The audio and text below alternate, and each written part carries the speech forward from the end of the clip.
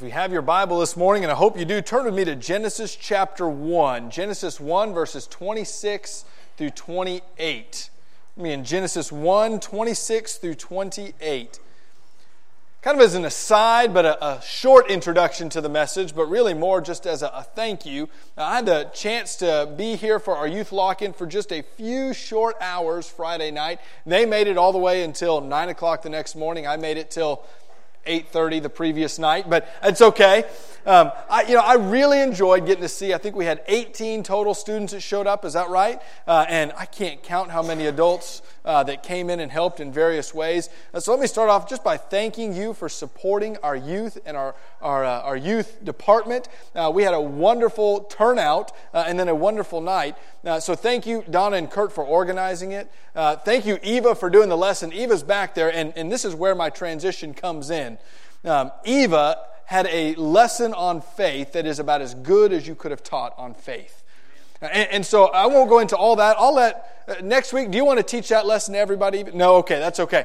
More than anything, what I want to share is kind of how she got everyone involved. We had a piece of paper, and we wrote down the side the letters F-A-I-T-H, and we were supposed to come up with acronyms or something corresponding with each letter that taught us about faith. And so even before the lesson, just to get our brains working about what faith might be, and the details of what everybody wrote down were neat, but what I really loved is how different all the answers were.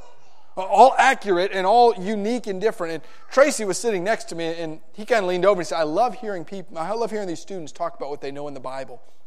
It was so many different words and phrases and descriptions, and I just sat back and I thought, God, you are good for creating us so unique. I learned things from the students that I wouldn't have learned if they wouldn't have been there sharing with me. It's a reminder to me that God wires and makes us all creative, He makes us all unique, and He makes us all with purpose. So this morning, I want to look at a message that I'm calling the image of God, stealing that straight from the Scripture. That we are created in God's image. And it's one of those things that quite honestly we like to say and maybe even wear as a badge. Here I am created in the image of God. But if we really stop and think about it, we have no clue what that means, right? It sounds good, but what does it mean to be made in the image of God? I want to go ahead and let you off the hook a little bit. There are theologians, men who do very little else than study Scripture and try to teach it. That's their whole job. Thousands of years, these men have sat and studied Scripture, and there are probably 1,000 different opinions on what it means to be created in the image of God. It's a complex thought. There's some detail to it that we can differ on and maybe have a hard time grasping and understanding. Some have got it completely wrong. Others have it completely right. And most of us are in between trying to figure out exactly what it means to be created in the image of God. So I'll go ahead and tell you this morning, I have no intention of completely explaining everything to you that for thousands of years man has questioned and had a hard time coming to grasp with. Instead, I want to look at some characteristics that I know reflect God's image in your life and my life.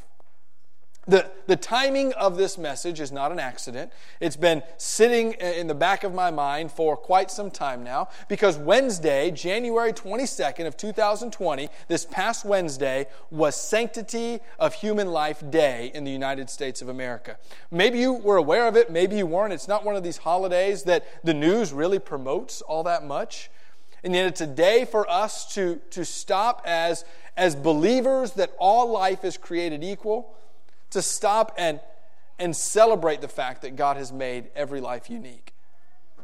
And so I'm telling you this because I want to be very clear this morning that the Bible teaches unequivocally that every life from the moment it is conceived is valued by God, created by God, and worthy of life. Our country is not in a place that is on board with that sentiment. I'll say this, the best statistics I could find were humbling enough, were from 2016, so it's now 4 years old. So in 2016, in our country alone, there were 623,000 abortions in our nation.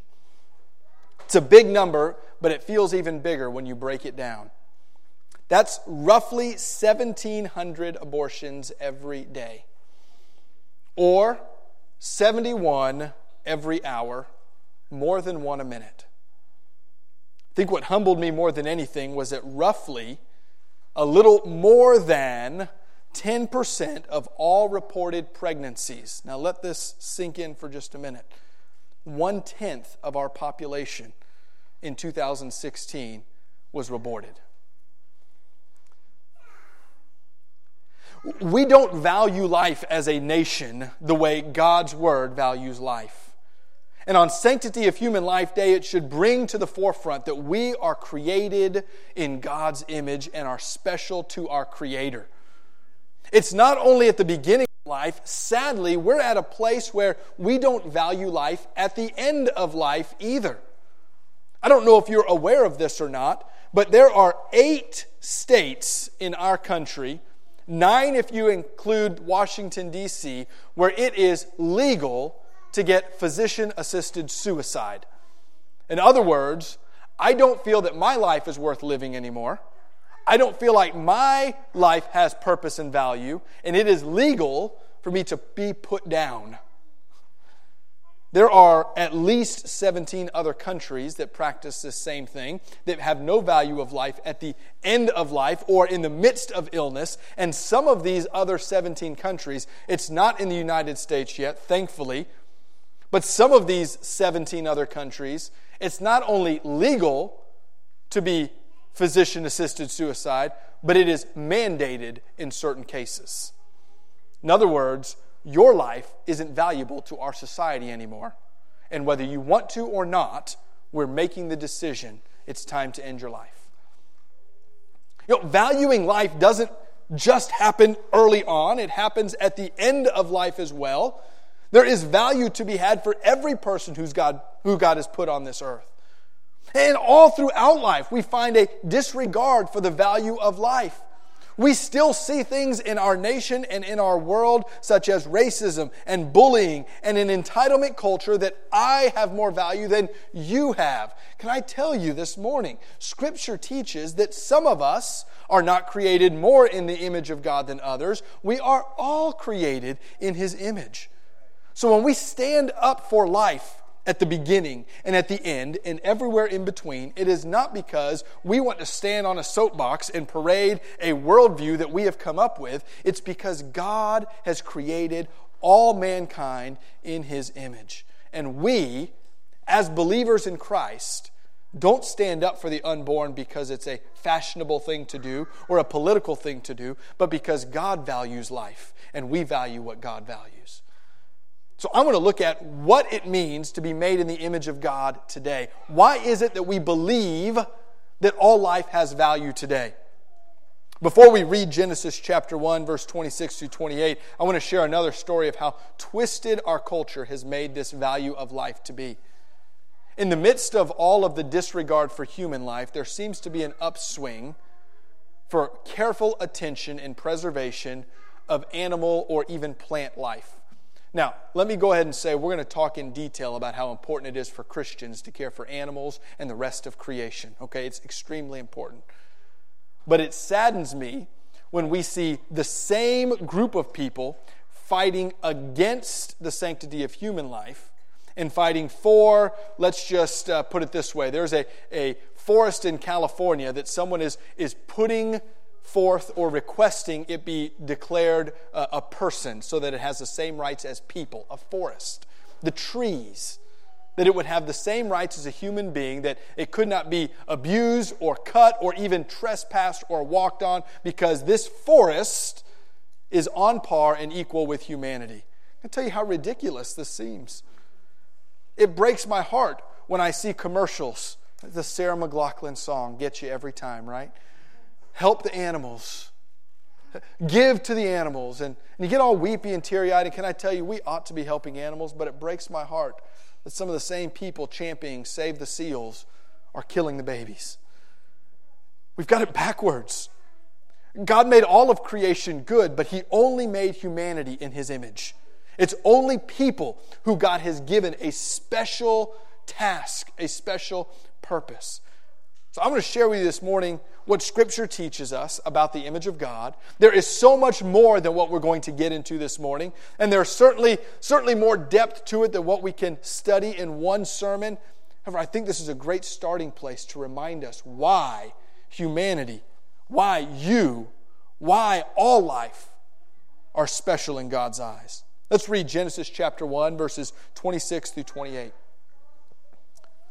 This is the creation account, and God says, "Let us make man in our image, after our likeness, and let them have dominion over the fish of the sea, and over the birds of the heavens, and over the livestock, and over all the earth, and over every creeping thing that creeps on the earth."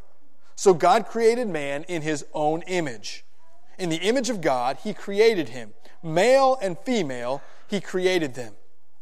And God blessed them and said to them, "Be fruitful and multiply and fill the earth and subdue it, and have dominion over the fish of the sea and over the birds of the heavens and over every living thing that moves on the earth."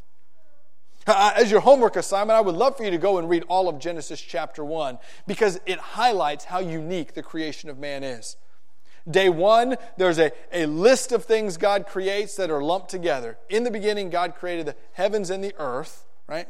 Day 2, there's a lump of what God created, right? He separates the sky from the waters. And day 3, He brings about land, and He starts putting stars in the sky and moons and sun. And as the days progress, you see the creation of plants and animals. And on day 6, all the beasts of the land are created, and it's just kind of lumped together. The birds of the air and the fish are created on one day. The land animals are created another day, and then it's a pause.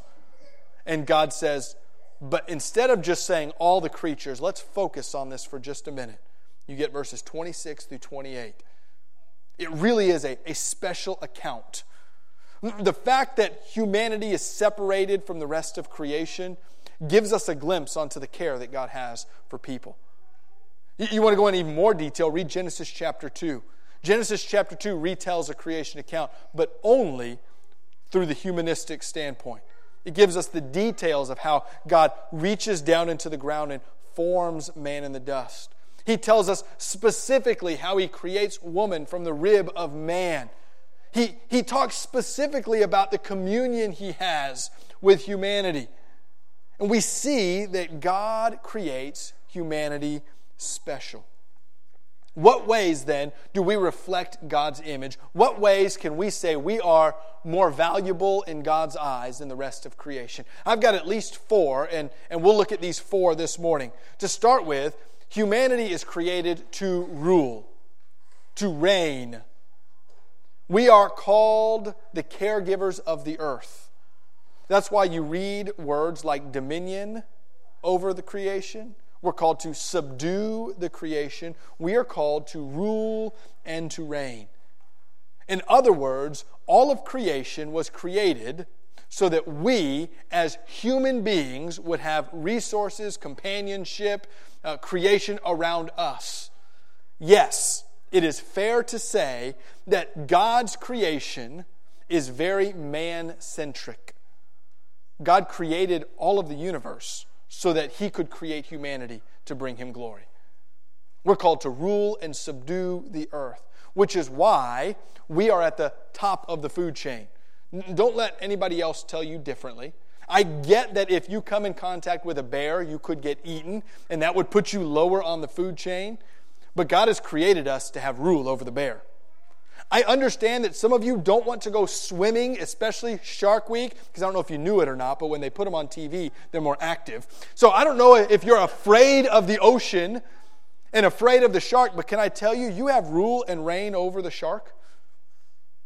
God created us in such a way that we are supposed to be superior to the animals and the plants that God has put on this earth. We are called to use the resources God has given us. Do you know, it's no mistake that God has given us oil. That's not an accident. It's not as if God said, let's make sure the land has plenty of oil under it for the land's sake, right? God in His infinite wisdom knew that man in his creative ability would find a use for the resources He's put there. Did you know that trees burn when they're cut for the purpose of man having warmth in fire? There are certainly other reasons and other abilities, but it's not beyond God's will for us to say that trees are put on this planet for man's purpose. We are to rule and to use the resources God has given us. And that's why it's very important that we understand humanity is, yes, above the rest of creation. That is a godly, Genesis-centered outlook on how God created things. But it always has to come with a warning, doesn't it? Because while God put us on this earth to rule, to use the resources, to subdue the land, He also called us to take care of it. You know what Adam's job was? Before there was sin, before there was sweat with his work, what his pleasurable job was? He was to work the ground, grow a garden. The Garden of Eden is called a garden because it was lush and plentiful, but also because God put Adam there to plant and to grow and to harvest. He was to take good care of the land. He was to care for the animals. He was to show love to creation because God created it and it was good. So it is sinful when we take the resources that God has given us and refuse to use them because we lift them up above humanity. It is equally sinful when we abuse the creation that God has given us. There's not a scripture passage that clearly states this, but I believe wholeheartedly that littering is a sin, that God looks at that with displeasure. You roll down your window and you throw your wrapper out. Why? Because I believe God called us to take care of the earth. And trashing the earth is not God-honoring to His creation. God called us to rule over the earth, and part of that is to take care of it. Now, I don't know about your house, but at my house, we all know who's in charge at my house, don't we? Don't we, kids? We all know who's in charge at my house. And it's obviously Mom, but it's also Dad, right? The parents are the ruling authority over the house. And there are some times that my kids look at me and I give them a rule or I give them a task and they roll their eyes and they say, that's not fair and I don't want to do it and I have to use my dad voice. I don't like using my dad voice and putting the hammer down and putting my foot down and saying, this is what you're going to do and you're going to like it because I said so, right? There's an aspect of ruling that is, I know what's best and I'm telling you what's best and you're just going to do it even if you don't love it. But the truth is, any rule that Hannah and I have in our house, any dominion that we have is not because we say so. We may say it's because we say so. But it's not because we say so. It's because we love our children. We care for our children. We want what's best for our children. I think that that's a great way to look at our dominion over the earth. We are to rule and subdue and use the resources God has given us. We are to be the supreme part of creation that God created us to be, but we are to care and love for creation as well. Now, I'm no tree hugger. You chop down the tree if I'm cold because I want a fire. But I'm not in favor of needlessly wiping out anything that God has created. I think that God has given us rule to represent, to reflect His rule over us. And here's where you see His image coming in.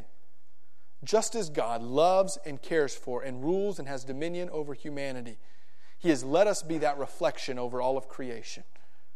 Instead of God micromanaging everything that goes on this planet, He has, in His infinite wisdom, created humanity to take care of it. And we mess it up sometimes, and sometimes God has to come in and clean things up. But in the reflection of God's image, He has given us the ability to rule and reign over the rest of the earth. That's a responsibility we ought to take seriously and one that we cannot cast aside lightly. God created you to rule, different from any other part of creation. Secondly, God created us for romance. It's not a mistake that in the midst of man's creation, God specifically states He created them male and female. Now, I already know what you're thinking. There are plenty of other animals in creation that were also created male and female. I'm aware of this. I took anatomy. I've studied in high school a long time ago about the birds and the bees. All right? They didn't talk about the people and the people. They explained birds and bees to kind of help understand a little better. We know that most of animal creation is created male and female as well. But there's a specific purpose behind humanity's maleness and femaleness that does not exist with other animals. There is marriage that takes place among people that does not take place among animals. The vast majority of the animal kingdom is not monogamous. They're more love the person you're with, right? There are some exceptions to this. There are some animals that are fiercely loyal to a spouse for the duration of their life. But you know they have no wedding ceremonies in the animal kingdom? I know you've seen some of those movies, and maybe you watched The Lion King, and you've kind of seen some animal features going on there. There's no marriage, right? You go out to the jungle, and there's no commitment, no vows.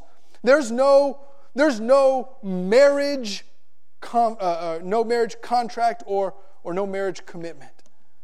Instead, it's just animals being animals. But God created humans differently. God created humans not only to love other humans, but God created them specifically to commit to them. God created them to reflect a love that does not occur elsewhere on this planet. And that's why it's so important that we understand God created males and females. God set the order and the structure. There have been all sorts of documented, without getting into scientific details that some little ears could cover their ears on. There's been all sorts of documented cases of animals that don't stick to the male to female relationships. And you know what? That's nature. Humanity is not a part of that nature. God created us specific. So the rest of creation may abuse or manipulate this, but humanity was created with a man and with a woman and with a purpose. And so we see that God created us not only for unity with a spouse, but He created us to reflect His own image in marriage.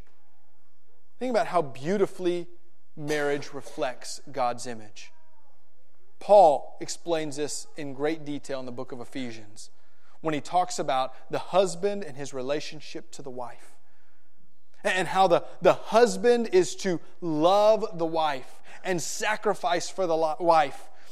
And be the head of the house so that he can care for the wife. And the wife is to love the husband and respect the husband and honor her husband the way the church honors God.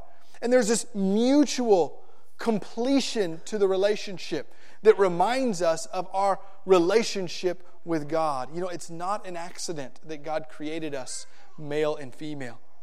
He did it for the purpose of reflecting His love for humanity. God created people for rule, for romance, and then thirdly, God created people rational.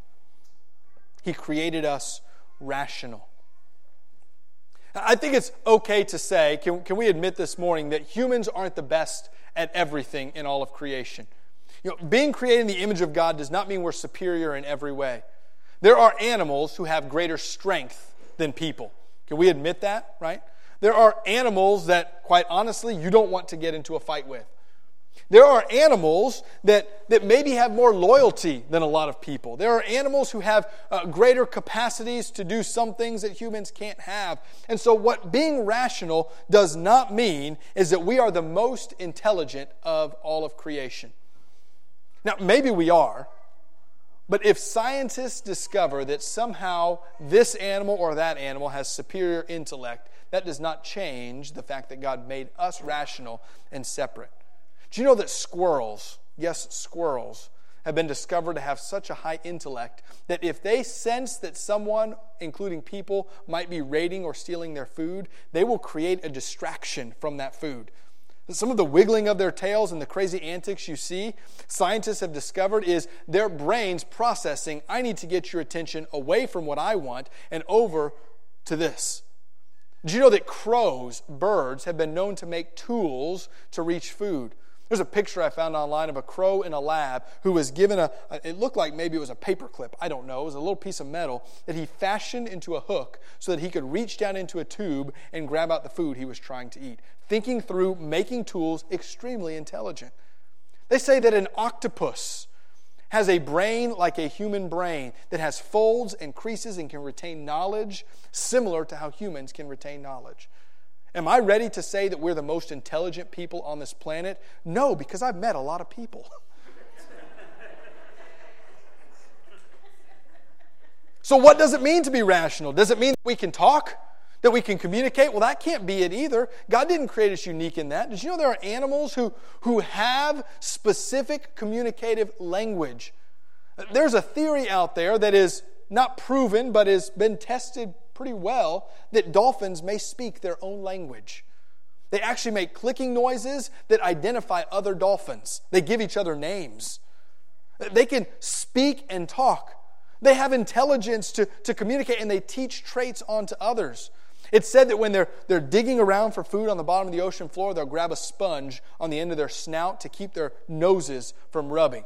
And how do they learn that? Well, they've discovered that mother dolphins teach it to their children. They communicate it, and they learn. Are we the most communicative creatures on the planet? I don't know. Maybe we are. Do we have the most advanced language? It certainly seems so. But if science discovered tomorrow that there was some sort of telepathic communication between animals that humans don't have, does that make us less in God's image? No, it does not.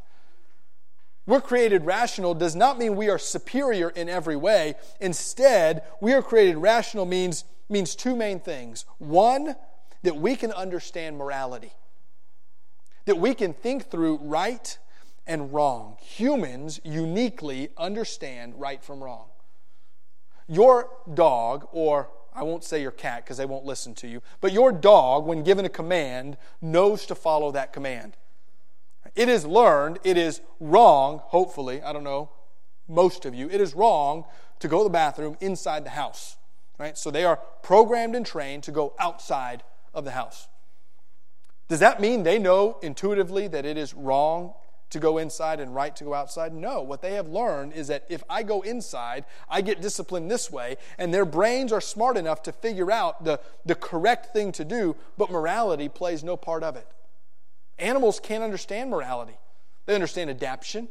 They understand learning. They understand changing, but they don't understand what is good and what is wrong. Humans alone, you and I alone, have the capacity to figure out what's right and what's wrong.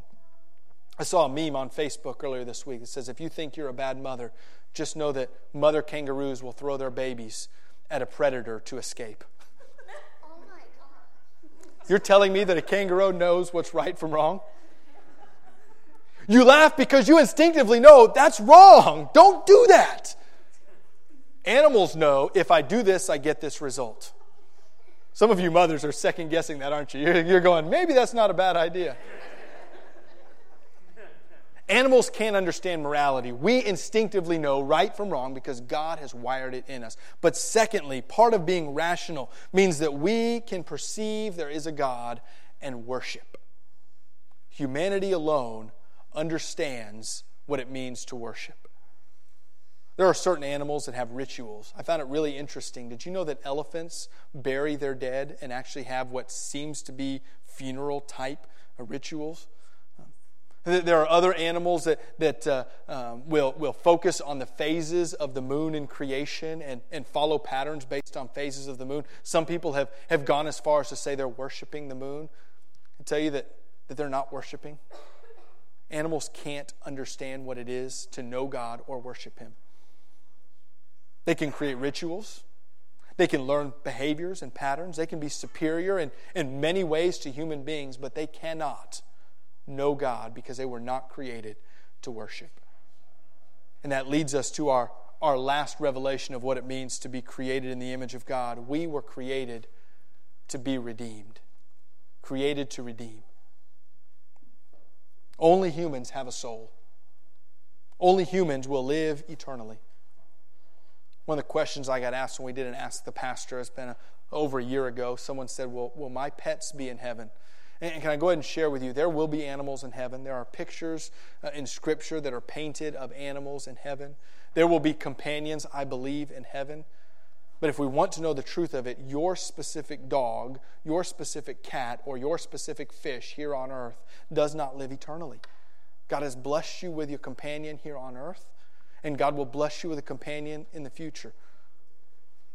But it's only human beings who have that eternal soul. And I might add that God created you not just to live eternally, but to live eternally specifically with Him. Do you know that Jesus died for the forgiveness not of all creation, but of all mankind? Jesus dies specifically for humanity, specifically for human beings. It's humans alone that have the capability of seeking forgiveness from the God who we recognize. It's a reflection of God's image that we worship Him because of that forgiveness we have. 1 Timothy chapter 2, verses 3 and 4 say this: "This is good and it's pleasing in the sight of God our Savior, who desires all people to be saved and come to a knowledge of the truth." As we conclude our message on the image of God this morning, certainly it gives us credence onto why we believe the sanctity of life of the unborn, why we see value of life for the terminally ill, why we see value in life at every stage. But can we remind ourselves this morning that your life has value? That God created you with a purpose. God made you in His image. God has given you the ability to rule, the capacity for romance. He created you rational to know Him, and He created you in order that you might be redeemed. This morning, God's will for your life is to be restored to that right relationship with Him. God uniquely created you to know Him. So this morning, as we wrap up, our invitation is going to be this: do you understand God's love for you? Do you know that God died to redeem you? And are you willing to subject yourself to Him because He created you for that purpose? Let's pray. Father, what an amazing, amazing thought to know that you created every human life with value. Lord, admittedly, there are times in my life I've not felt valuable. Lord, my value is not placed on me because someone else says I'm valuable or even because I say I'm valuable, but because you say I'm valuable. Lord, you created me to know you, and so this morning I thank you that you have revealed yourself. Lord, as we seek and search after you this morning, I pray that each person in here would examine their hearts and understand their need to know you. Lord, that you would redeem each and every heart in here who confesses to you that you are the Lord of our lives and the Savior and forgiver of our sins. Father, we thank you for creating us unique. Let us value life because you value our lives. It's in your name we pray. Amen.